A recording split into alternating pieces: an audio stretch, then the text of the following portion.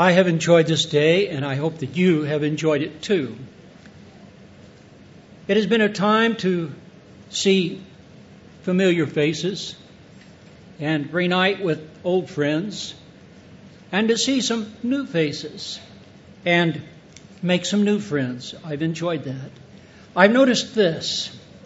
Those familiar faces, I'm not going to call them old folks, but that's what we are. They have slowed down a little bit in their steps, just like me. Maybe even have to hang on to this thing when you step up here. We stoop over just a little more than we used to. And somebody reminded me, they remember me with black hair. Well, I still got some anyway. But it certainly isn't black anymore. Changes happen. We grow older. And it's not a question of if we're going to die. It's a matter of when. I speak as a dying man to dying people. We're all dying. It's just a matter of when. When I was young, I didn't think much about it. Thought I was invincible. Now that I'm old, I think a lot about it. When we get the newspaper, the first thing I look at is the obituaries to see how old they were. I'm not kidding you. I do that. And I notice a lot of them are younger than me. And that sobers me. My day isn't far away. And our lesson this afternoon in this final lesson is entitled Coming Home. We have a homecoming here. And it's good.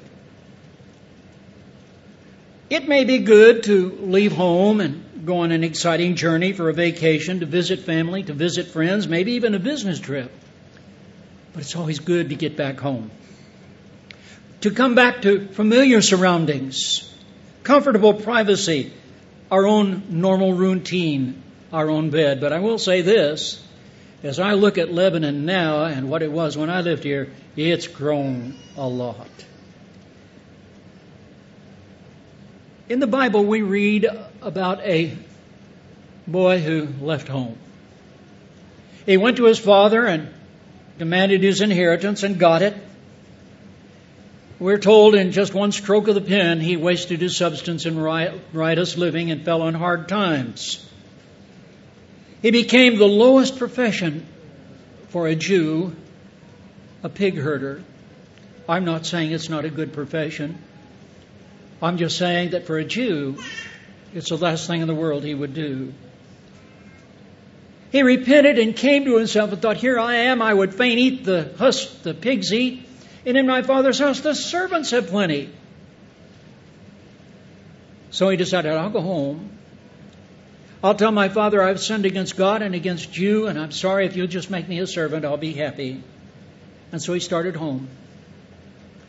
The father was longing for him to return, was watching for his return. When he saw him, he ran and fell on his neck, and he must have smelled pretty bad. And kissed him and welcomed him home and cleaned him up and killed the fatted calf. He said, my son was dead and now is alive again. And so we talk about coming home. This boy went back home. We pursue this lesson through two lines of inquiry. Coming back to our earthly home after having been away, and going home to heaven when our Lord returns to take us there. First, let's consider the blessing of returning home after an extended absence. Trips may be refreshing and exciting, but they're also very tiring. After traveling many miles for many days, it wears out. The activities we engage in while away may make us tired. Business trips can be taxing. Strangers to meet, business to conduct, sales to be made, positions to be gained, strange rooms, strange beds, strange food. These things can upset us. One time I was invited to hold a gospel meeting in Virginia. And in the middle of that meeting, I made the mistake of saying, I'm eating higher on the hog than I'm used to. I'm used to peanut butter and jelly for lunch. The next day, the preacher said, we're going to this widow's house. We walked in, and there was a twinkle in her eye. She said, preacher, be careful what you ask for. You might get it. And sure enough, we had peanut butter and jelly and a glass of milk. And I'm going to be honest with you, I enjoyed it. I'll take it either way, creamy or nutty. I don't care, crunchy. I like peanut butter. And it was really good to get away from all that rich food I'd been eating. And then I was young enough to eat it and enjoy it. Now my diabetes makes me look twice at the dessert and walk away, which I did today, by the way. And it was not easy to do. And so it's good to get back home. It's been very wonderful to be here, but it'll be good to get back home to Belle. At home, you have more privacy. Relax a lot easier. Eat your normal foods. Sleep in your own bed. Did you ever thank God for the bed you sleep in? Think about it. I've slept in many a motel room, and no thank you. They just don't compare to my bed at home. Your own personal bed. How tragic not to have one. To get back to your normal routine. Let your hair down. Be yourself. In general, it's just more comfortable. One of the tragedies our Lord suffered, as we noted in our class this morning, Matthew 18:20, and Jesus saith unto him, the foxes have holes, the birds of the air have nests, but the Son of Man hath not where to lay his head. Our Lord was homeless. But he had a home. And he's there now. And he's going to come back someday and take us to share it with us. Aren't you glad for the air-conditioned home you live in? Warm in the winter, cool in the summer. Walls to give you privacy. Floors to walk on to protect you from the dirt. Do you know early Americans had dirt floors? Think about that. Their floors weren't dirty, they were dirt. And I heard they would even make designs in them to make their house look a little more pleasant. Barbara decorates the walls, and you can't find a place on our wall to hang anything. When she wants something new, I always say, so long as it doesn't hang on the wall.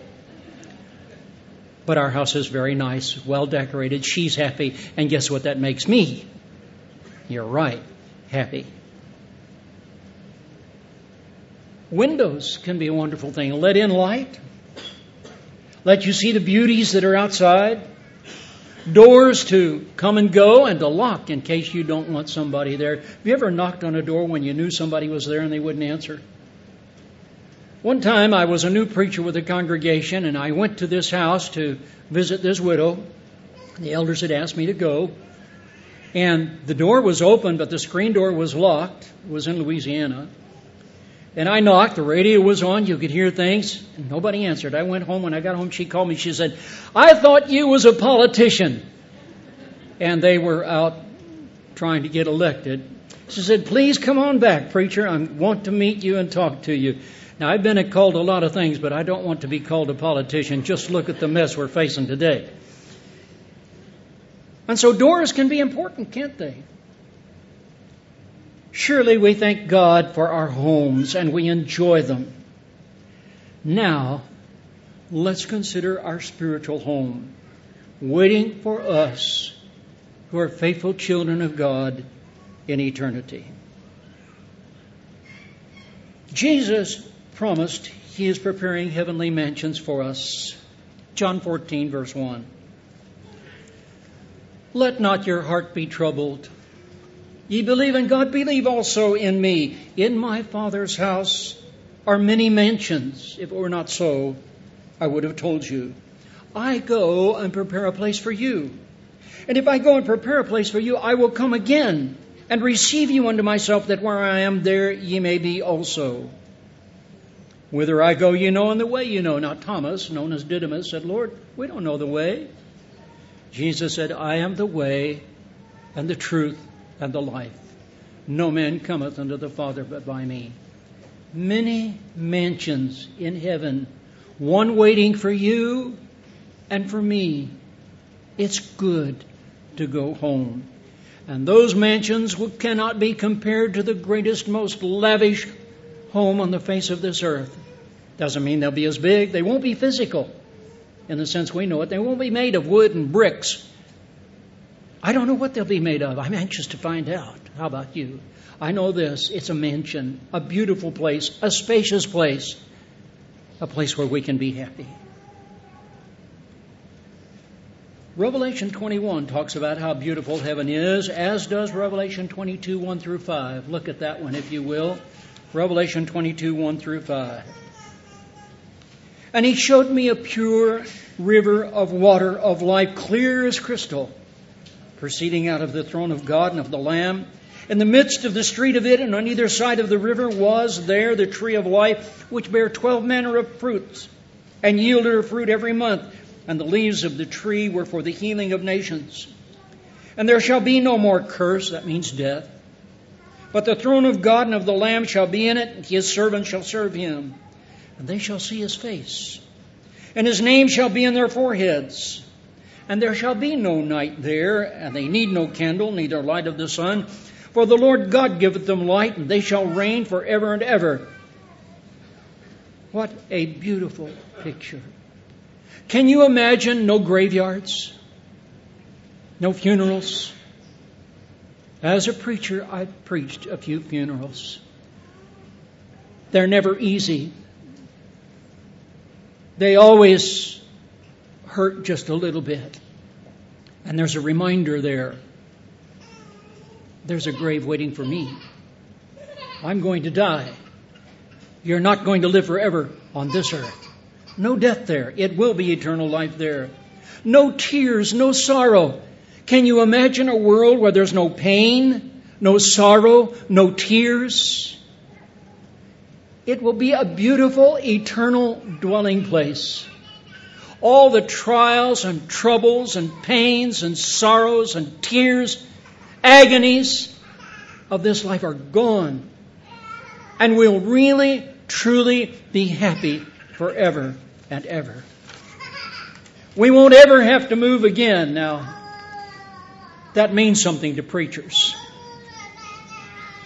Because preachers have moved. That's one reason I'm not still here. I moved. And I ain't blaming anybody. Preachers move. There's only 3 ways for them to go. That is, quit, get fired, or die. The last one, perhaps, is the most tragic. But it's going to happen. I've never seen a preacher move yet, but somebody wasn't upset about it or glad about it, one way or the other. Never seen it happen yet. But preachers move. And so do you. In fact, we live in a very mobile society today. A lot of people move a lot of times. Tom Stipp reminded me when I lived here, I lived in one house and then moved to another. And he helped me move in January when it was snowing. He said he never saw anybody who could tie it down tighter and pack it better than me. And he helped, and I remember that. I'm very grateful for his friendship. And now we share grandchildren.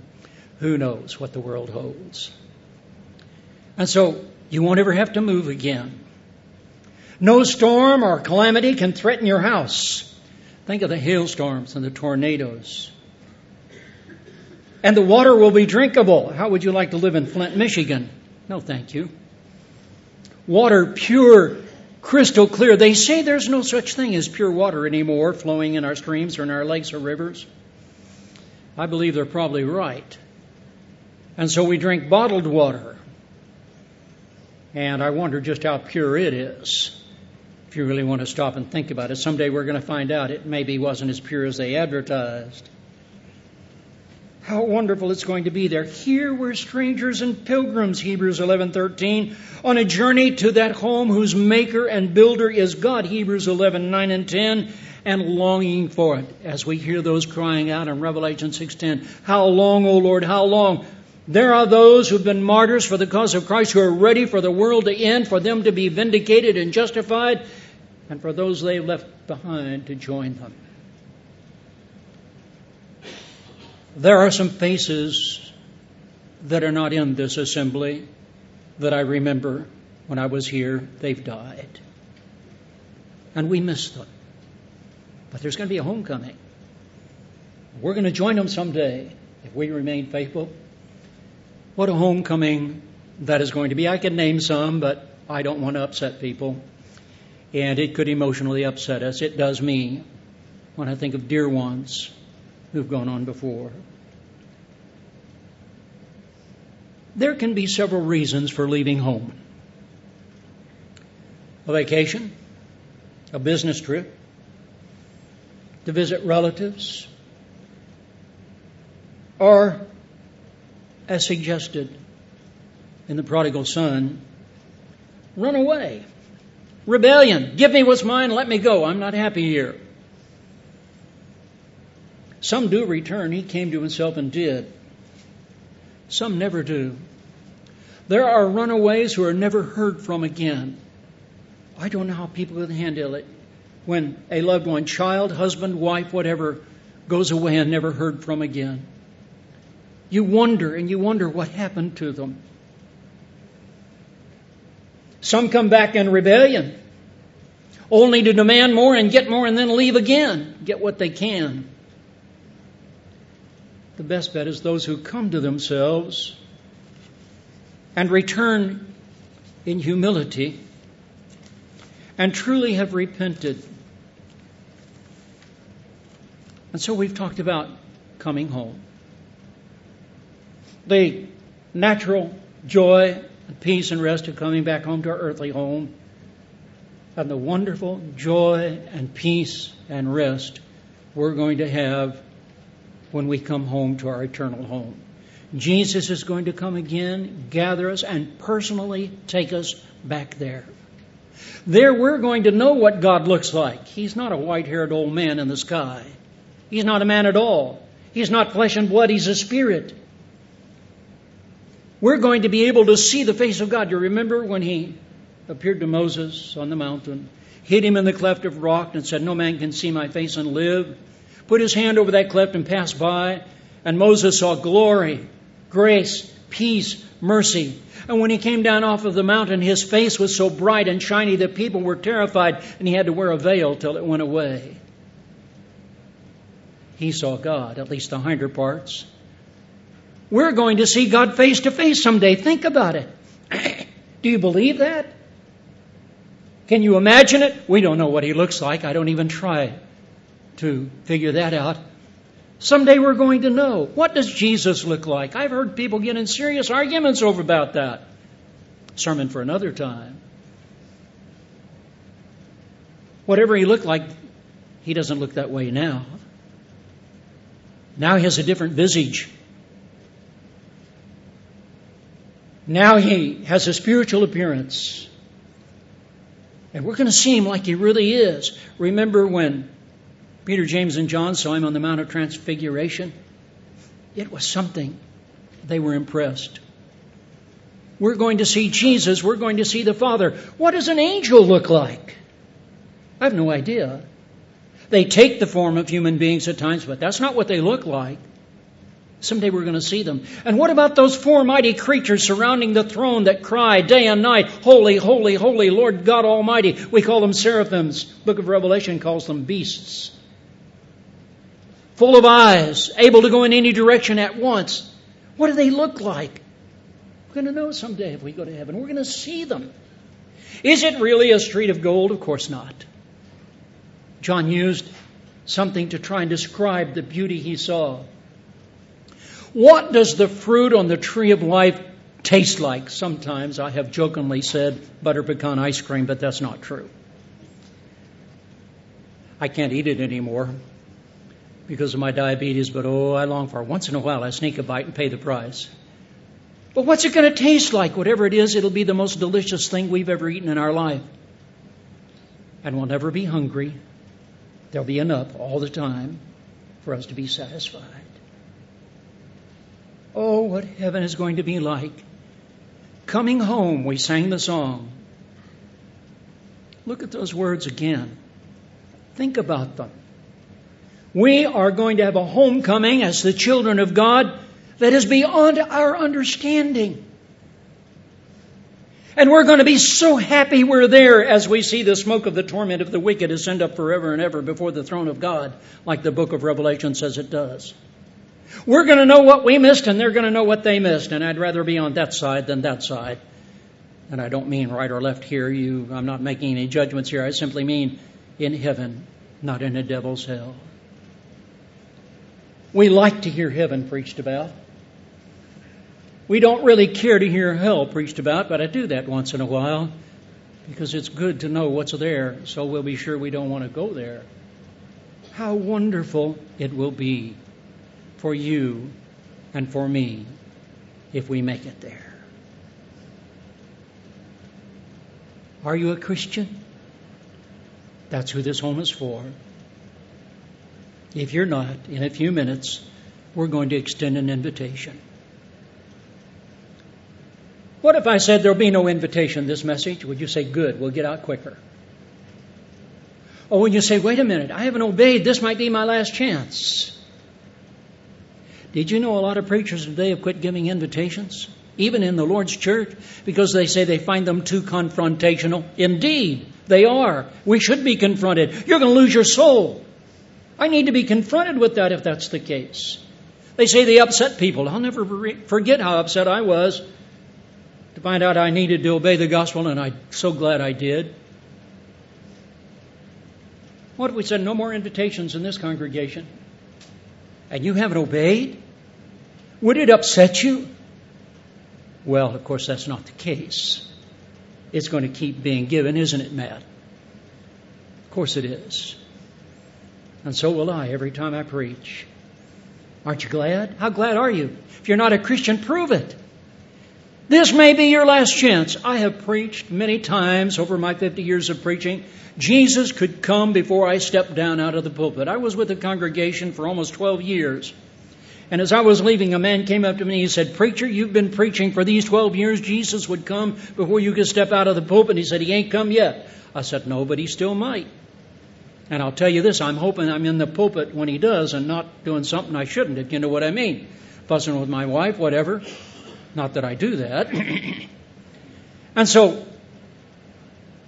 what about you? Are you a Christian? If not, why not? Look at what we're offering by the grace of God, through the love of Jesus.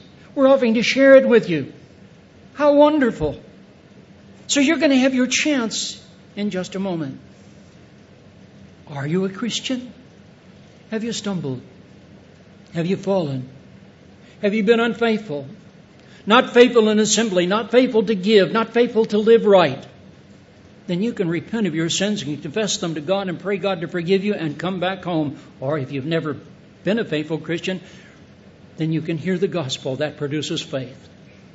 Let that faith motivate you to believe in Jesus and repent of your sins and confess His name before men as your Savior and obey His command to be baptized, immersed in water, that you make contact with His blood and have your sins washed away. Then God will add you to the church and you'll be in Christ and you have the hope of everlasting life. Think about it. We are here to glorify God. Revelation 11:3. 3:11 it is. Unto Him be glory. That's Ephesians 3:21. Thou art worthy, O Lord, to receive glory and honor and power, for Thou hast created all things, and for Thy pleasure they are and were created. You can tell I'm 75. I make a mistake now and then. Now, think about it. Your duty is to glorify God. If you're not doing it, you'll pay the price. If you are, you'll be blessed beyond anything you can imagine. I can't see heaven except through the eye of faith. You can't either. But someday we can. Will you be there? The plan is presented. The grace of God is poured out. The love of Jesus is revealed. His arms are open wide and He says, come unto me. If you're subject to this invitation, we invite you to do that as we stand, as we sing.